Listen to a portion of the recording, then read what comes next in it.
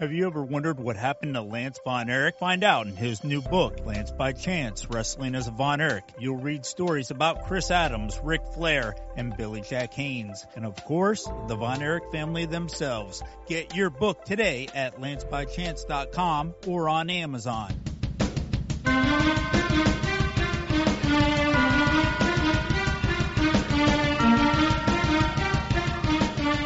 You're listening to the Wrestleville Podcast. I'm your host, Vinny Berry, and today's guest is Matt Michaels from Vegas Bad Boys of Podcasting. How are you doing today, Matt? Doing great, Vinny. Doing great. Thank you for having me.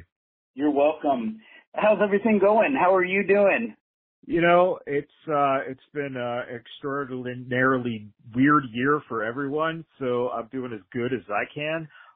We have been a podcast for 3 years now, so it's been great building everything, and we got to talk to a lot of different people, especially wrestling talent and various entertainment talent, and it's really cool to get a chance to talk to you on our podcast, and if people want to hear more, please go to the Vegas Bad Boys with a Z of podcasting on social media and look us up, and you'll hear an interview that we'll have done with Vinny and Lance.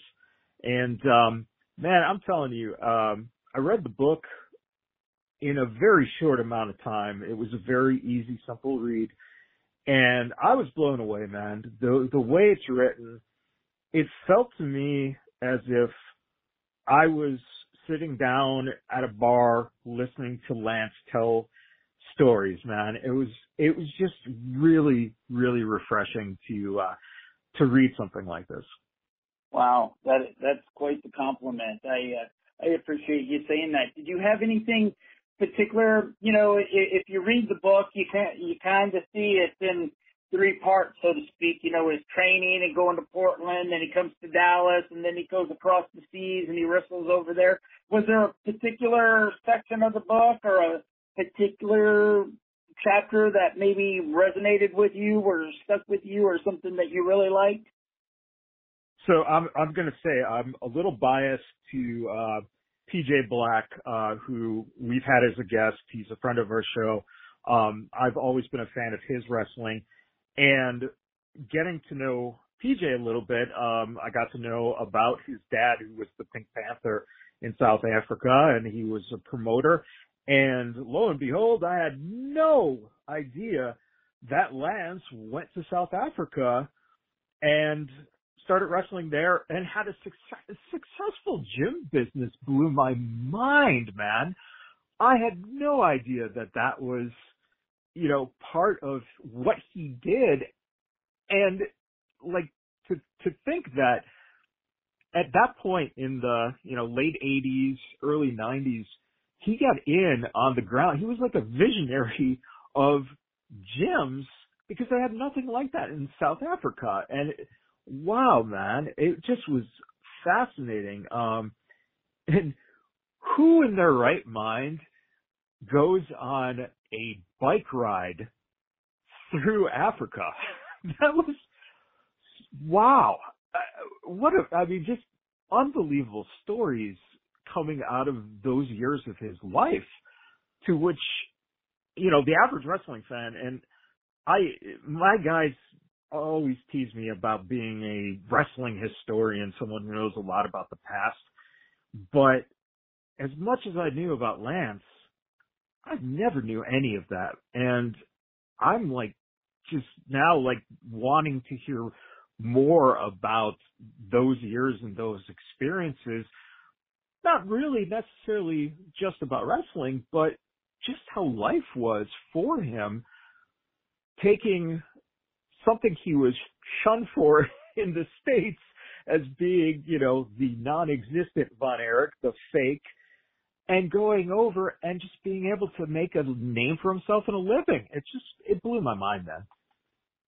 You know, a lot of people believe that his wrestling career ended when he left World Class, and come to find out, you know, his wrestling career lasted 10 years.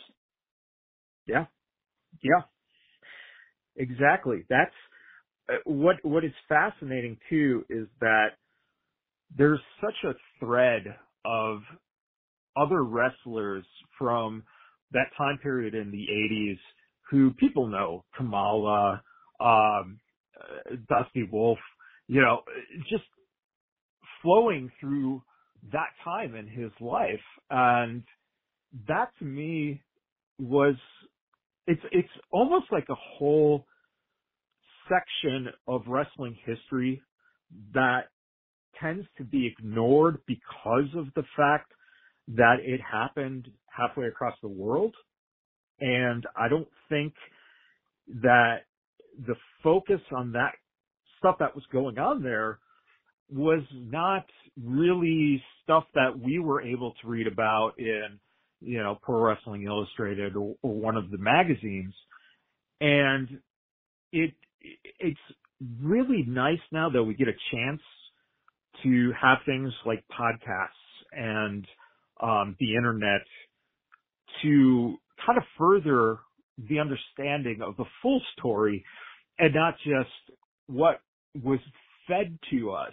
And I think that's the big thing with Lance is his story was really just fabricated in an office in Dallas, fed to magazines, and, given this persona, just like Vince McMahon would put on any character in wrestling.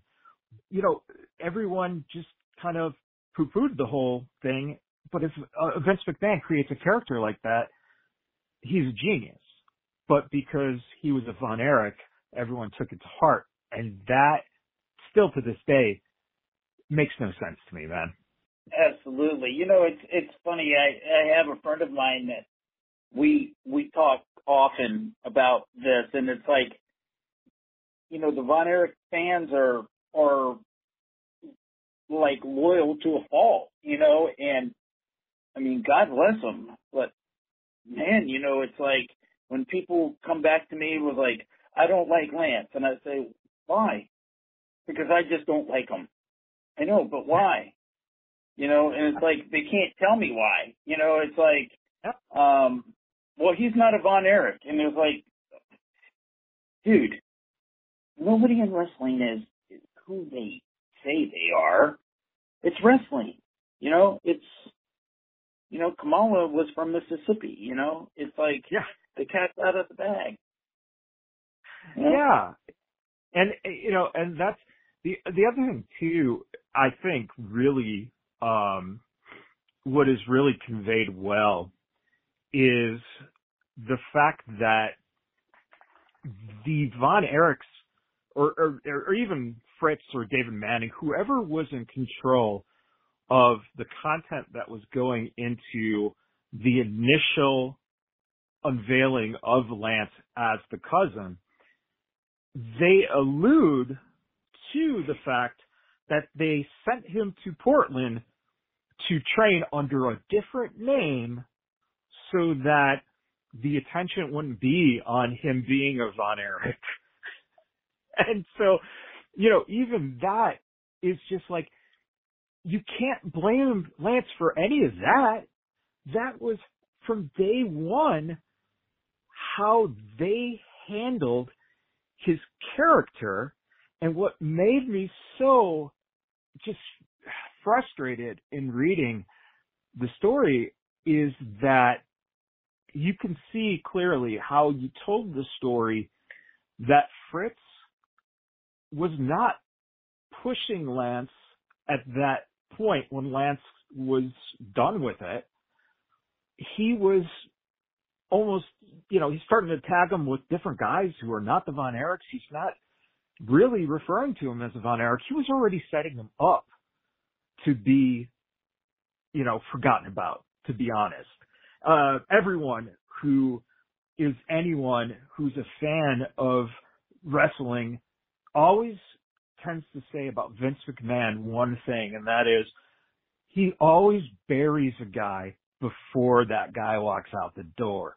And Fritz was doing the same thing, and Lance just happened to just walk out on it before Fritz was able to pull that trigger. And I think in some ways, without knowing it, Lance actually kind of saved himself from even more of a burial.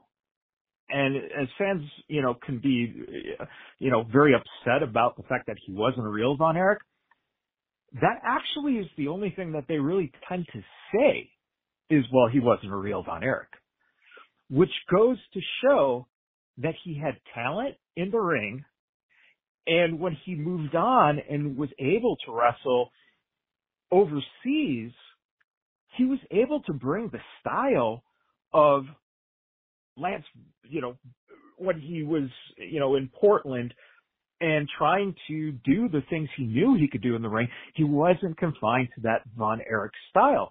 And I think in the writing that you did, it really conveys that fact that he was a good wrestler and was just in a situation where they pigeonholed him to one particular thing, and that thing just became a scarlet letter in the fans' eyes, because the fans always like to think that they know and trust everything that they see. And then, of course, when you pull back the curtain, oh, well, that was him. He did that. And it's like, dude, I know you guys love the Von Erichs, and I loved the Von Erichs as a kid. But at the same time, I'm old enough now to go, you know what? After reading about it and understanding it, I actually like Lance even more now, because I feel like I know him and his struggle and journey, and kind of look at it like, you know what? They blew it down in Texas, man, because the whole thing started falling apart. And it was right around that time you let Lance go, you badmouth him, and you just start seeing the disintegration of the company. Right. It wasn't the straw that broke the camel's back, but it was one of them, right? Yeah, the camel already had 2 vertebrae removed. It was on its, last couple of vertebrae. So that, and I think what also was conveyed very well in the book was the fact that with the piling on of the tragedies that were happening, I got a sense that what they were trying to do was kind of get almost a scapegoat for the business starting to dwindle down for the company.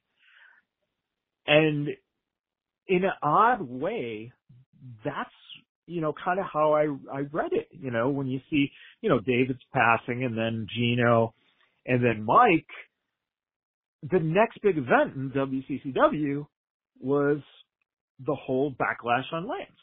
That's pretty massive for a person to take, let alone a person when you get to see how his path into pro wrestling was, David Manning, seeing him on a golf course, and within 2 weeks, they're bringing him in to train. How can you take the monster that you create? It's like a Dr. Frankenstein situation, right? And then when the monster actually is doing well, you decide to now tell the mob of townspeople, hey, by the way, he's a monster I created. Go get him. Right. You know what's funny, and you brought up something that you said, you talk about his talent, and, a lot of people today, there's 2 things people will say. They'll say, he wasn't a very good wrestler, and we knew all along that he wasn't a Von Erich. So if you go to the WWE network and you search the territories and world class, go to the shows between October of 1985 and April of 1987. There's plenty of Lance matches on there, and let me tell you something. Now that you know that the guy was not a wrestler, You know, it wasn't one of these kids or one of these people, oh, I'm going to be a wrestler one day. No, someone came to him and said, hey, you want to be a wrestler? Put him on the fast track, throw him in the ring, go get him, Tiger, and that was how he learned. And, so knowing that, and then you watching him in the ring, those matches are pretty good. Yeah, I mean, it's pretty amazing to think that, wow, he's in there wrestling Gino Hernandez or Chris Adams or Michael Hayes, and all these guys ate, slept, and drank wrestling, and he didn't. And that's pretty impressive. And another thing is, too, you watch how the crowd treats him. They loved him. They loved him just like he was a Von Erich. He got mobbed just like he was a Von Erich because that's what people believed. And people say, oh, I knew all along. Yeah, they say that now because who likes to be duped, right? Exactly. I lived in that area, and I was drinking the Kool-Aid too, and I love the Von Erichs. It was brought up to my attention, because I post a lot on the face groups about different interviews or write-ups about the book, and someone, of course, there are some people that think I overpost, and they say, hey, we get it. You're a Lance fan. And I'm like, look, I'm not a Lance fan. I can appreciate a good story, and this is a good story. Yeah. One of the things that I think to put a lot of this into perspective, which is really amazing, is two trains of thought here. One, you brought up Gino Hernandez, and in the book, what I liked is how it was revealed that Gino was Gino, and he basically could come and go, right up almost to bell time, get in the ring, work a match, and then get the hell out of there, right? And so you have someone with very minimal training, within a year to a year and a half in that time frame of just kind of learning and absorbing, which sometimes can take a good 4 or 5 years before you're thrust into a role that is so prominent. And Gino was the one who would, when Lance would say, hey, what are we going to do tonight? How's this going to, don't worry, kid. I'll just go out there and we'll do it. And so that says a lot about how Lance was able to pick up on things because he was able to go in the ring and just listen to Gino calling it. A lot of times that takes someone 3, 4, 5, 6 years to be in that heightened position, to look good, and to make sure Gino doesn't look like crap because he's one of the company's top stars of the day. It's just amazing that, and again, when people don't know the insides of the business. Now, I trained in pro wrestling, to be honest, so I know the structure and everything that goes into matches. I'm not going to say that I was a professional wrestler because I didn't wrestle professionally, but I trained for a good 2 years. And to know what Lance was able to do in that time frame, people just had no idea at all. And then on top of that, a lot of people, when you are put into your first roles, you're not a character that is demanding the attention that you would get as being a Von Erich. Could you imagine if Vince had Pat Patterson take, some guy he saw in the gym, and instead of them developing him as, a jobber at first or some kind of masked wrestler, they made him Hulk Hogan's cousin, and Right. started tagging him with Hogan in 1987, it would have been like, holy crap, this is unreal. To put that name on somebody, I mean, just the pressure that comes, that would come with that. And on top of that, Vinny, I'm telling you, what is really fascinating is that when I think of WCW and David Flair got pushed right into the spotlight, and his backlash was freaking huge, that he was put out there, and he was only getting this opportunity because he was a Flair. And that was the feeling, that was the anger fans had. They didn't give this guy any type of leeway because, he's only getting this because he's Ric Flair's son. Lance gets put in this position where he's not a Von Erich. He doesn't have the actual bloodline to have to live up to that name, but he's given that character. And then the guys who gave him the character say, oh, by the way, he was never a Von Erich.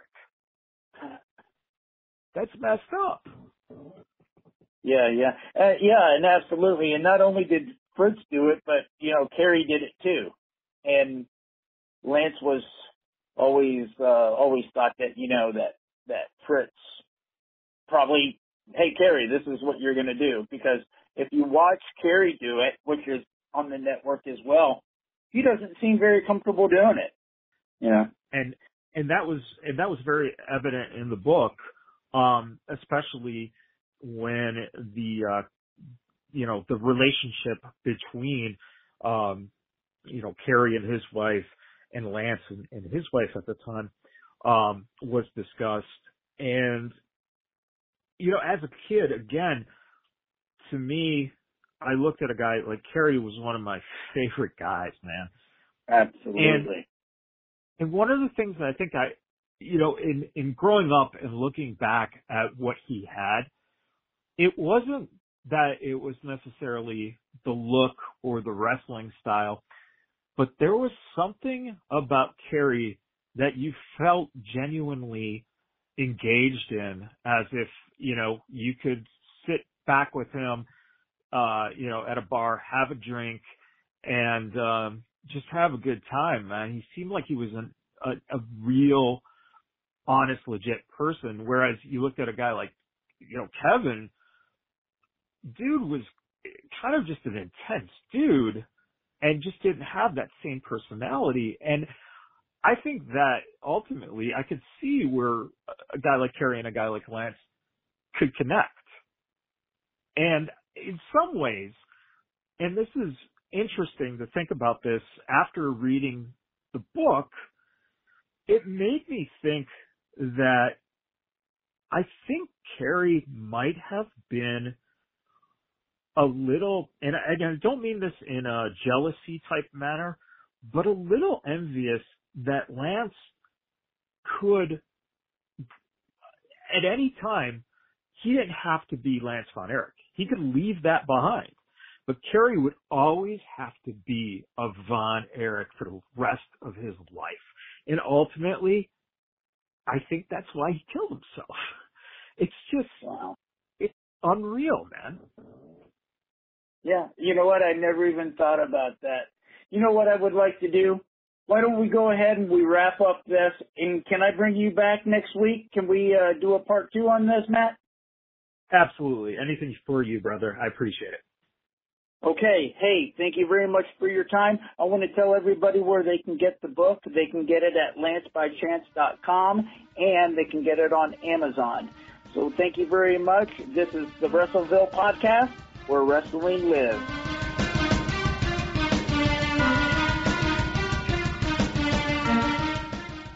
Do you remember Lance Von Erich from World Class Championship Wrestling? Read all about his career in Portland, in Dallas, and overseas in his new book, Lance by Chance, Wrestling as a Von Erich. You'll read passages by Dusty Wolf, David Manning, and Kevin Von Erich. 25 chapters in all. You'll be surprised by what you read. Get your book at lancebychance.com or on Amazon.